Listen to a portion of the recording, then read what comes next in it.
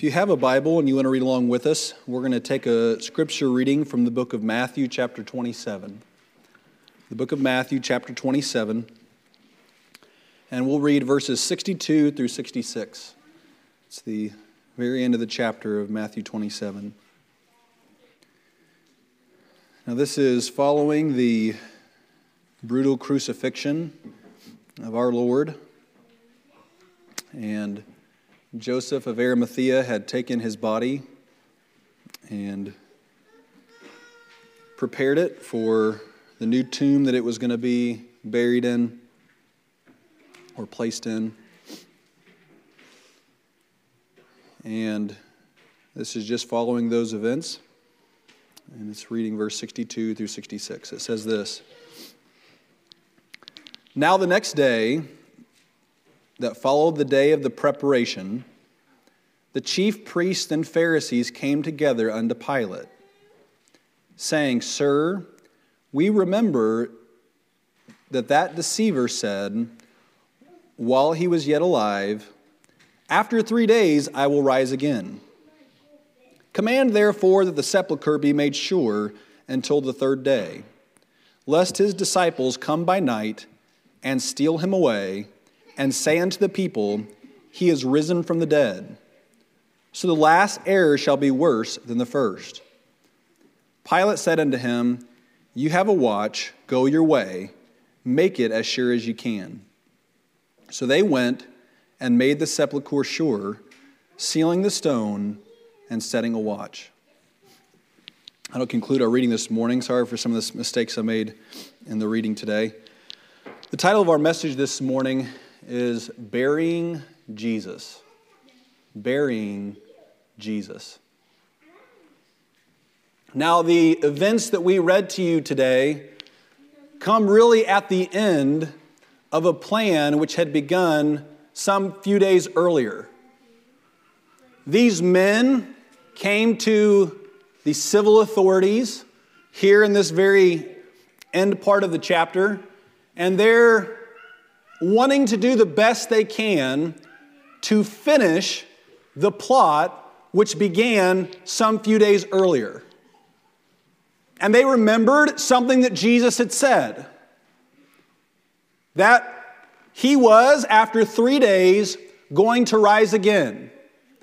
Now, it seems as though by their words, they never thought it was possible that he would do that.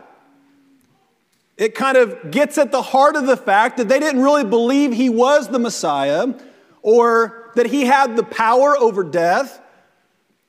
So they asked the civil authority, Pilate, can we go or will you send some officers to guard the tomb? Because what we don't want is for this terrible rumor to start, that Jesus has risen from the dead, that he has done something that no other religious figure in history was able to accomplish, and thereby continue to perpetuate what they believed was a distortion of their religion. So we come at the end of their plot, and that really shows us just how devoted they were to putting Jesus away, to burying Jesus. That even after they had accomplished what most people would celebrate and they would come together and they would agree with one another, we accomplished what we tried and started to do, these men were of the sort that they were going to finish it even to the very end, that not even a rumor could exist afterward that could possibly harm their interests. This morning, as I began to read these texts earlier in the week, it, as it often does, made me mindful of people today. Because what we find is that though circumstances change and cultures change and languages change, the nature of human beings don't change. And the same things that we can peer and see both 2,000 years ago in this text, or 4, 5, or 6,000 years ago in some of the earliest writings known to man, what we'll discover when we look at those readings is that the way people functioned, the way people planned and conspired is no different than what people do today. And And there are many people, I would say the most people in our nation, that are avidly trying to do the same thing metaphorically that these men did then. And that is this: they are trying to bury the question of Jesus. There are many things in life where we can not have an answer to a question. There are many situations in life where we can be bailed out by somebody else. If I racked up a huge debt of some sort, I could declare bankruptcy. I could ask you to help me, or one of my loved ones might be able to swoop in and make up for the mess that I had made. So there are times in life, no matter what circumstances we get in, perhaps you're diagnosed with an illness and somehow miraculously there's a therapy or there's a new medicine that comes through and is able to help alleviate your illness and your ailment. In almost every circumstance of life, there is a possibility that you can be bailed out of something. But as we consider the person of Jesus this morning, I might put to you who are attending today, what do you plan to do with the man Jesus? Because ultimately, you have to make a decision about the person of Jesus. Nobody can step in on your behalf and make a decision for you. No one at the last moment when you're standing before God in the judgment can swoop in and save you from the judgment of God. No, rather each and every one of us have an appointment with death, and that appointment will lead us to the face of Jesus Christ, where we'll be forced to answer the question, what did you do with Jesus? These men designed an intricate plot with many different people involved in hopes that they could bury the person of Jesus Christ. This morning, we're going to go through some of the things that they did. But I'm going to warn you what you already know. They didn't succeed. You see, you can do a lot of things to dead gods. You can ignore half of the world over on the other side of the ocean that serves the Islamic God. You can ignore their traditions. You can ignore their practices. You can look back in time and you can see the paganism that roamed all throughout the world, including on this land before people settled it. You can think of all the other gods and not have to give an answer to that God, but all of those gods have one thing in common that differentiates it to our God, and that is their gods are dead. And our God is living indeed. Here, these men began this by gathering together and getting a plan. You recognize people do that today, right? Many people today have roots in church, roots studying the Bible. They go back to their childhood and they remember grandparents or parents who perhaps brought them to Sunday school or vacation Bible school, or who tried to speak to them about the things of God, about their soul, about the condition of their heart, or what would one day come, or perhaps trying to prepare them for death. They know who those people are. And often those people in their lives are faithful from their perspective to continuously nag them about the condition of their soul, the condition of their life, or where they stand before God. And so what do people do? They plan. They make arrangements on how they're going to avoid the people of God, how they're going to avoid church, how they're going to avoid being confronted with the deep questions of life. And what the Bible teaches us is in the same way that Satan helped these men, Satan is willing to help people today. You see, it tells us in the book of Luke that Satan helped these men, that he aided Judas in going and trying to betray our Lord and Savior, Jesus Christ. And let me tell you this morning that if you are determined to neglect the condition of your soul, if you're determined not to consider the core purposes that you have in life, why you were created here, where man came from, and where man is going, you might find it advantageous to live in our culture, because what you'll find is a lot of people surrounding you that will help you, and a demonic force which you might not be aware of aiding you and trying to plan and avoid answering the things of God. It's scary to me today, and it ought to be to you, that people can go weeks and months and even years. And I've heard even God's people say when they were living in sin before they got saved, that they would go long periods of time and never think about God. Satan has craftily hidden in our culture and tucked away every vestige and every sign of God and His presence. Now, students don't get off for Good Friday. It's some other holiday, it's some religious holiday that they want to encompass all religions and all gods, so as not to offend, so as not to bring attention to Jesus Christ. These men here in our text, they secretly met. They conspired together to attempt to put an end to the Jesus problem. And they were in part successful.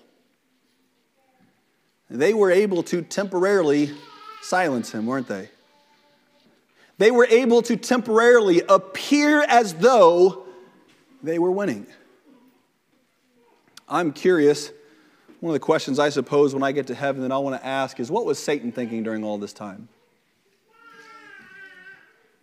Was he thrilled about the death of Jesus?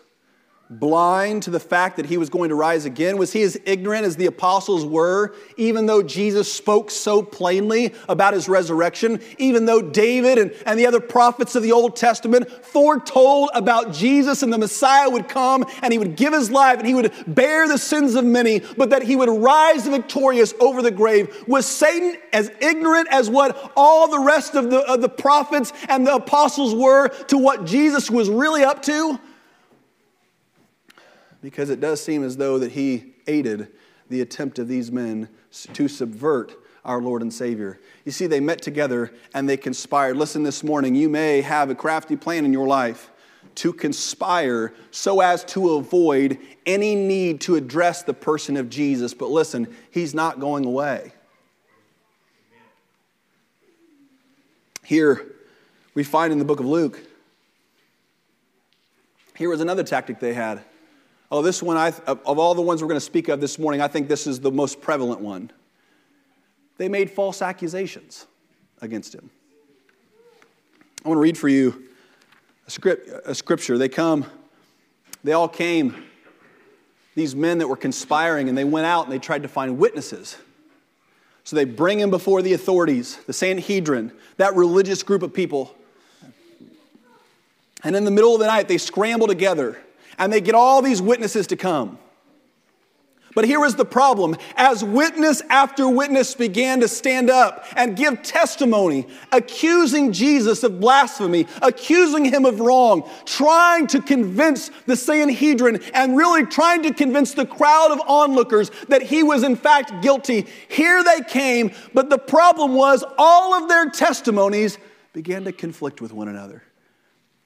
Here's what it says in the book of Mark, chapter 14, verse 55. It says this: "And the chief priests and all the council sought for witnesses against Jesus to put him to death, and found none.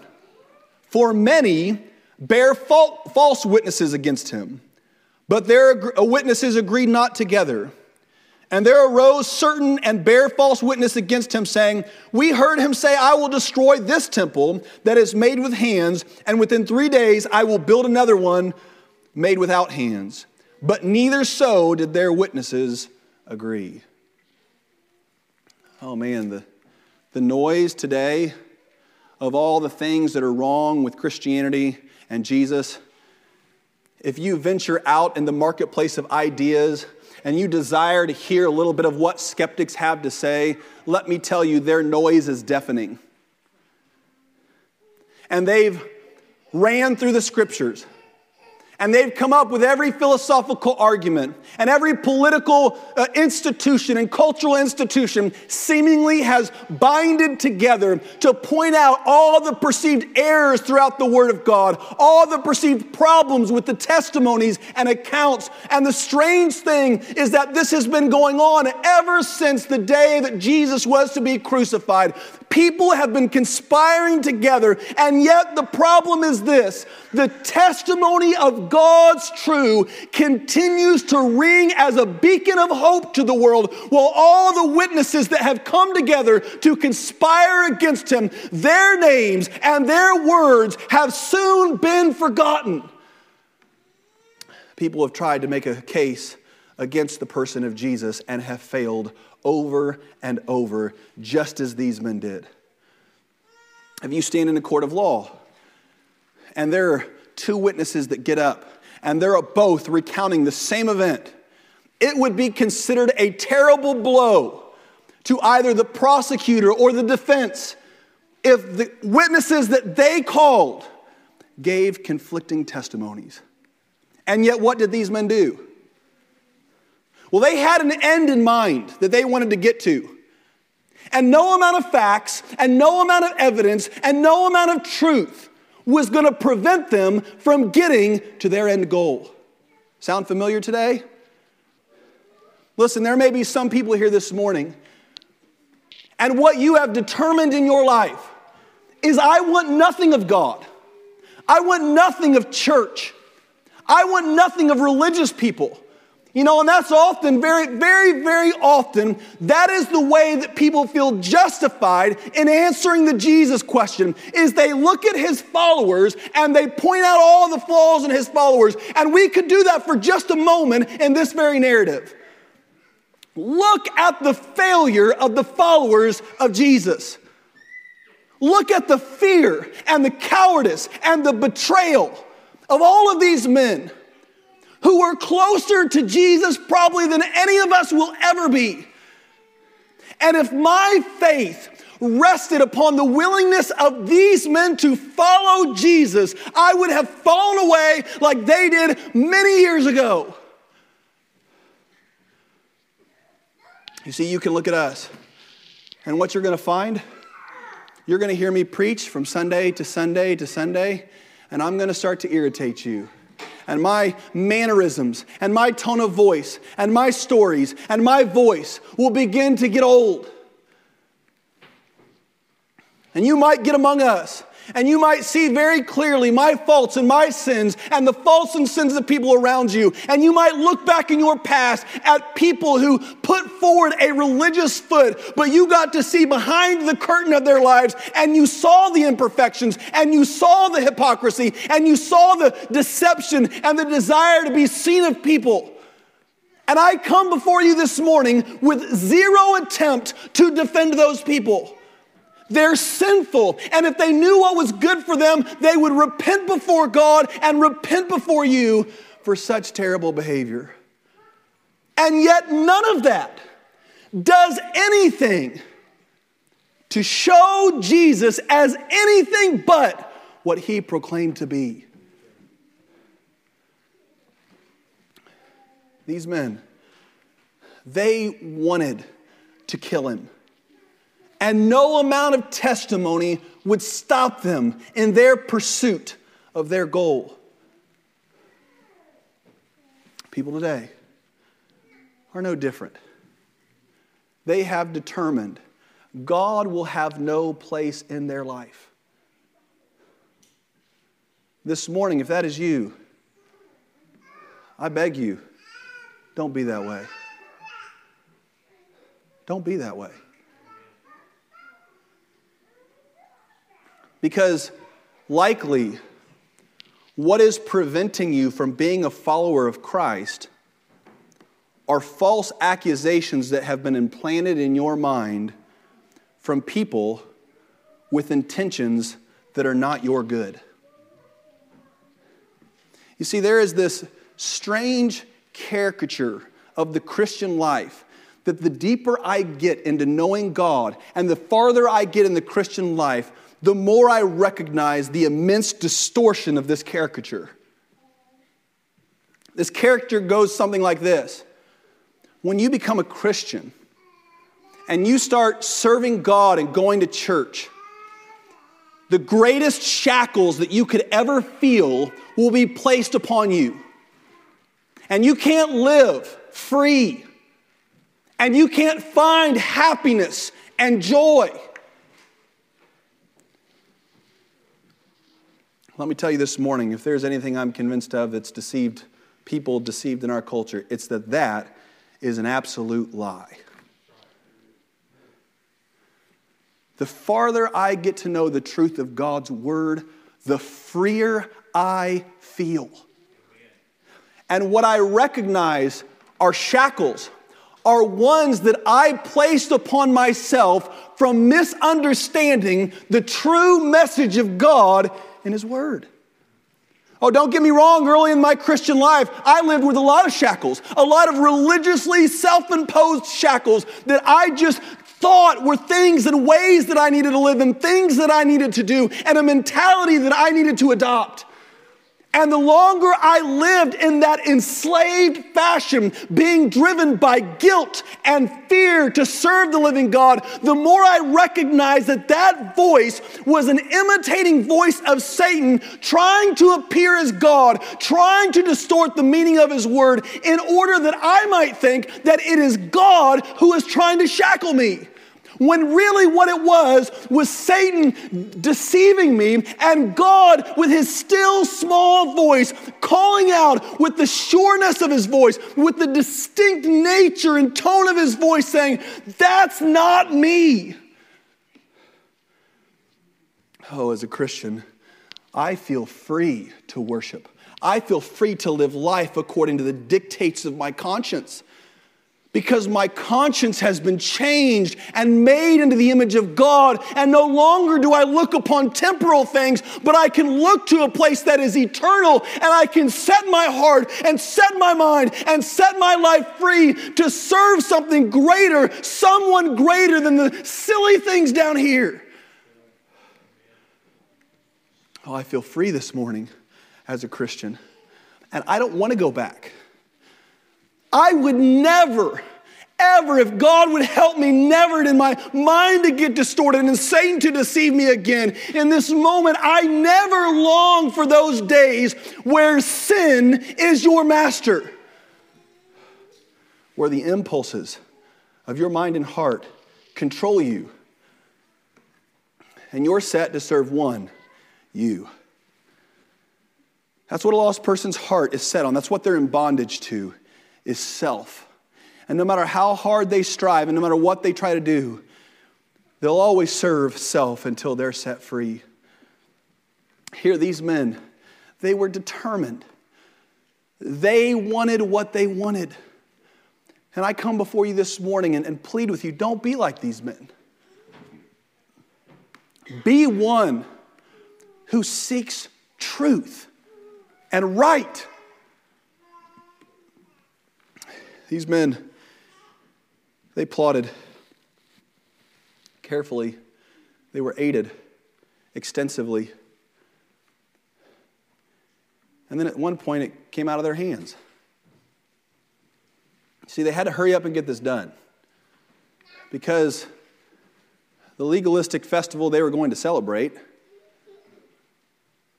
we had to hurry up and get purified, and we couldn't do things wrong according to this. So we got to hurry up and get this done so we can celebrate the Passover. So they brought it to the civil authorities. That man, that judge, Pilate. I don't know what I think of Pilate. There's a large part of me that feels a lot of sympathy for Pilate. He's put in this difficult position where either way, either his conscience is going to harp on him, or the crowd is. And so feeling the peer pressure, Pilate does what many do today. He tries to avoid the question of Jesus. They bring Jesus before him, already beaten and battered partially. And as he is standing beaten before them, he questions them and finds of his own words, he says, I find no fault in this man. And then as they're testifying and witnessing against him, they said, this Galilean is stirring up people. And he hears the word Galilean and he says, oh wait, this man is a Galilean. He's not under my jurisdiction. And so he sends him off so that another judge will have to answer the question of Jesus. It's what a lot of people do today, isn't it?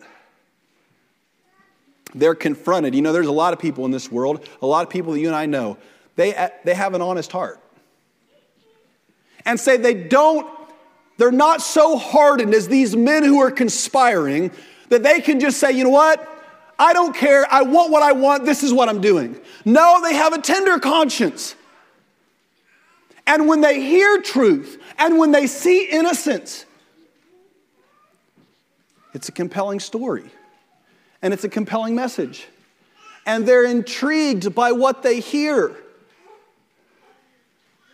And so they give a second thought and they give a second listen. You know, I had a plumber come over to my house when I lived in Indiana right before we sold our house. And we got to talking about God. And he told me that he was an atheist, but sure didn't sound like one to me. What I mean was he was really asking questions.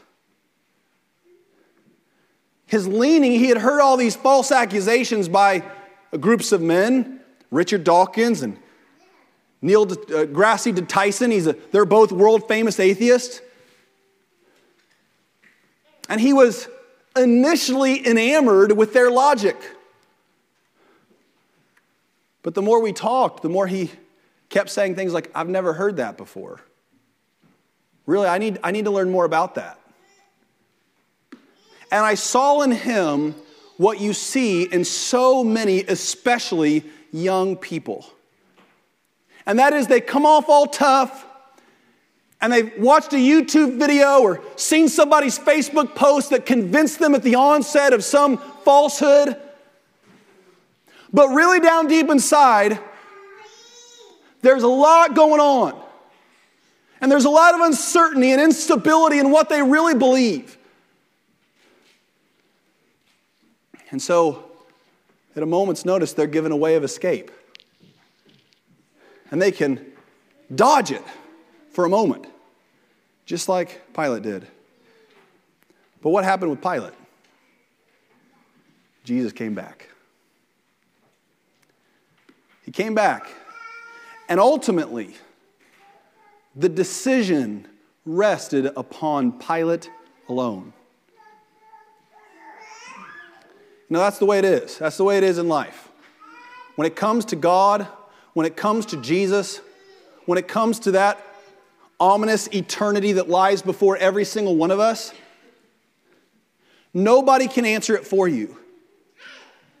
Your faith cannot be your wife's, or your husband's, or your children's, or your parents'. The decision to what to do, you get no merit that way. One of the themes of the New Testament that Jesus brought was it matters not who you came from. It doesn't matter your heritage. It doesn't matter your parentage. What matters is what you do with Jesus. And there is a young generation growing up now that stands in the position of Pilate, trying eagerly to push it away. But listen, he'll come back. You'll get to this place in life where life begins to change. You know, that's one of the things about as you get older and you get faced with different situations in life and you begin to age, you recognize that the people that are older that came before you and some of the words that they said aren't as ignorant as what you originally thought they were. That really what it was is that they had passed through many stages of life that you just don't know anything about. And they're speaking on the other side of experience, and as they look back, they're trying to the best of their ability to tell you what you need to consider where you're at now versus where you're at where they are. Oh, I've learned, you can learn a whole lot. You know, I want to tell you something about listening to people talk. When you listen to people talk, don't always listen to what they say, listen to what they're trying to say. There's a lot of people in this world that are not very articulate.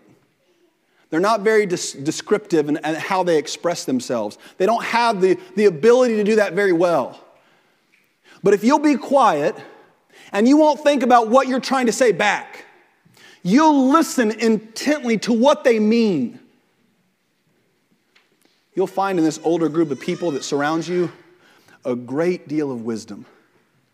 One of those things, those bits of wisdom is, listen, you may think you can escape Jesus, but listen, there are times in your life where He will confront you and there is nothing else you can do but give an answer. Life might be going along good, and you're as happy as you can be.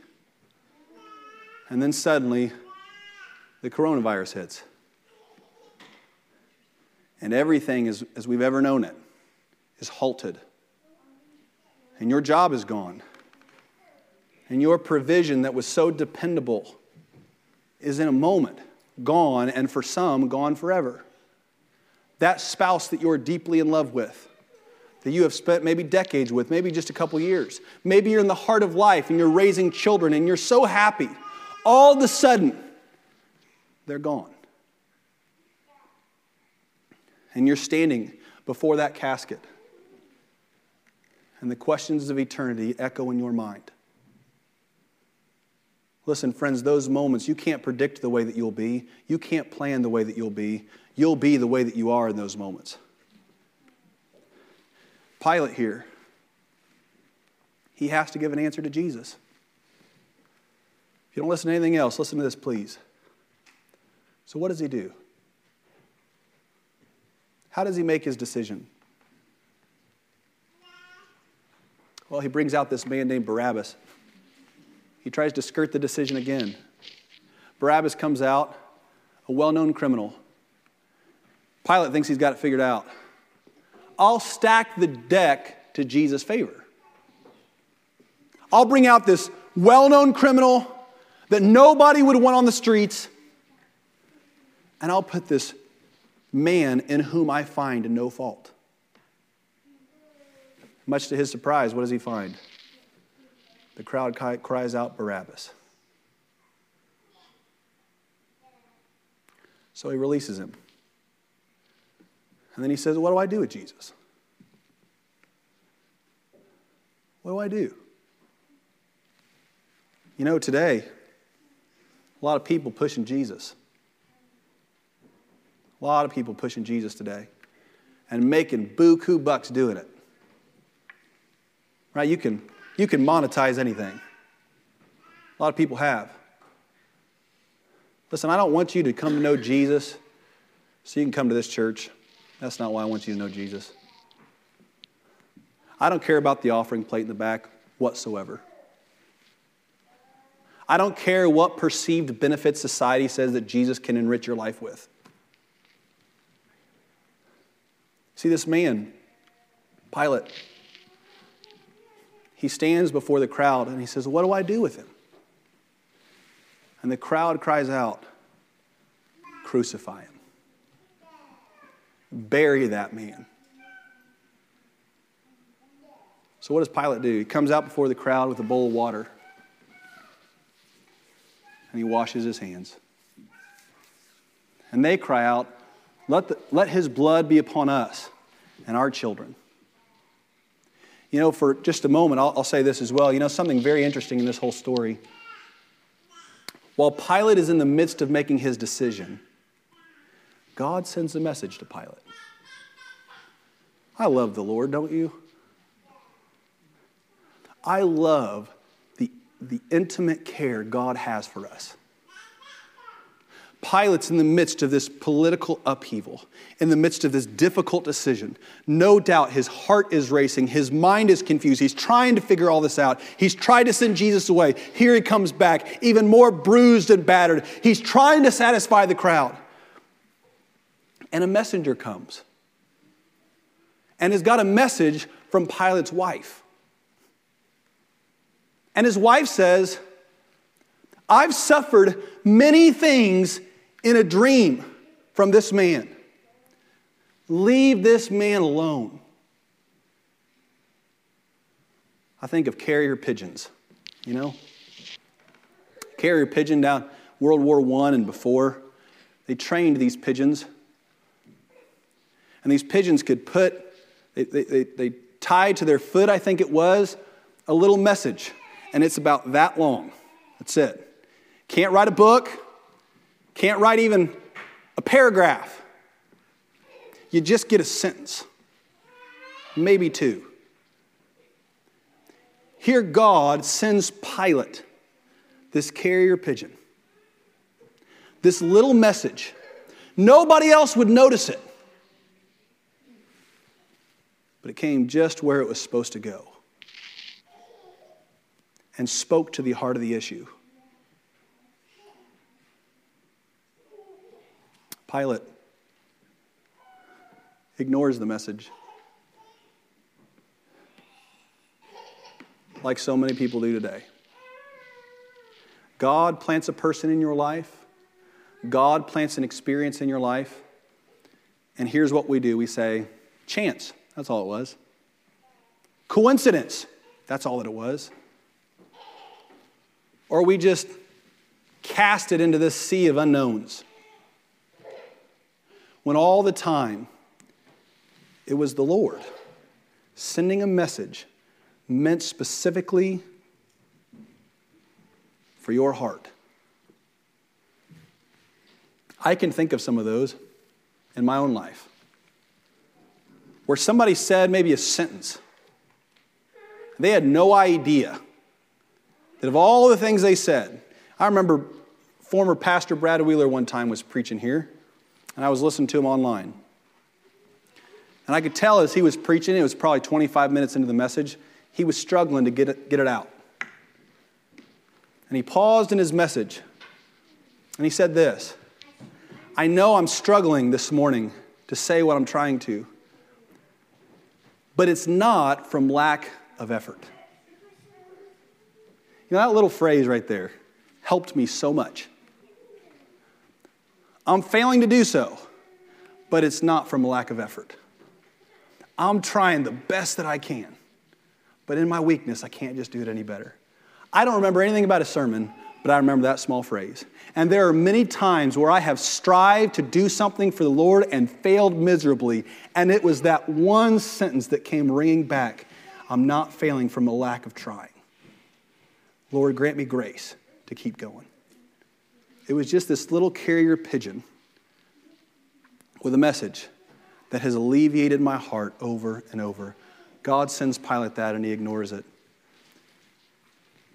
And that brings us to our final scripture text. There, these men know that Jesus is buried, he's in the tomb, and they're worried that at the last minute, his followers will rise up. And so, they send guards. They cover the tomb with a heavy rock. They seal it with a Roman seal so that you would know if it were broken. They set guard, they set watch, that's what the word watch meant, to make sure that nothing about Jesus, no rumors could be spread about him. I wonder that night, as they went home, if they thought they had won. We've crossed every T, we've dotted every I. We're good. Day one passes. It's quiet. Day two passes. It's quiet. And then the third morning comes.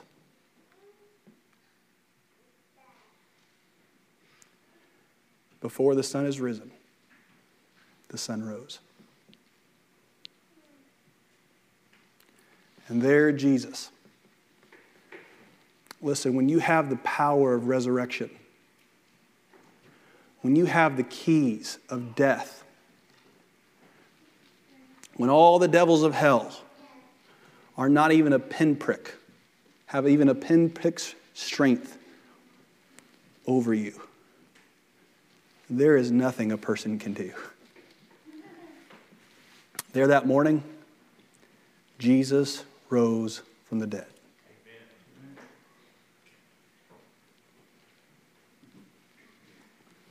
You know, it's interesting. He didn't just appear to one or two people. You know, that's what they were worried about, rumors. He didn't just appear to one or two or three. What does the book of Corinthians said? I don't want to quote it. Was it 500 men? 400 men? He appeared to 400 or 500 people. They saw him. As Thomas did, they saw the scars. They saw the holes in his arms and in his feet. They knew of the spear in his side. You see, there was a day where no matter what planning and conspiring could be done, God was going to raise Jesus from the dead. And their reckoning was at hand.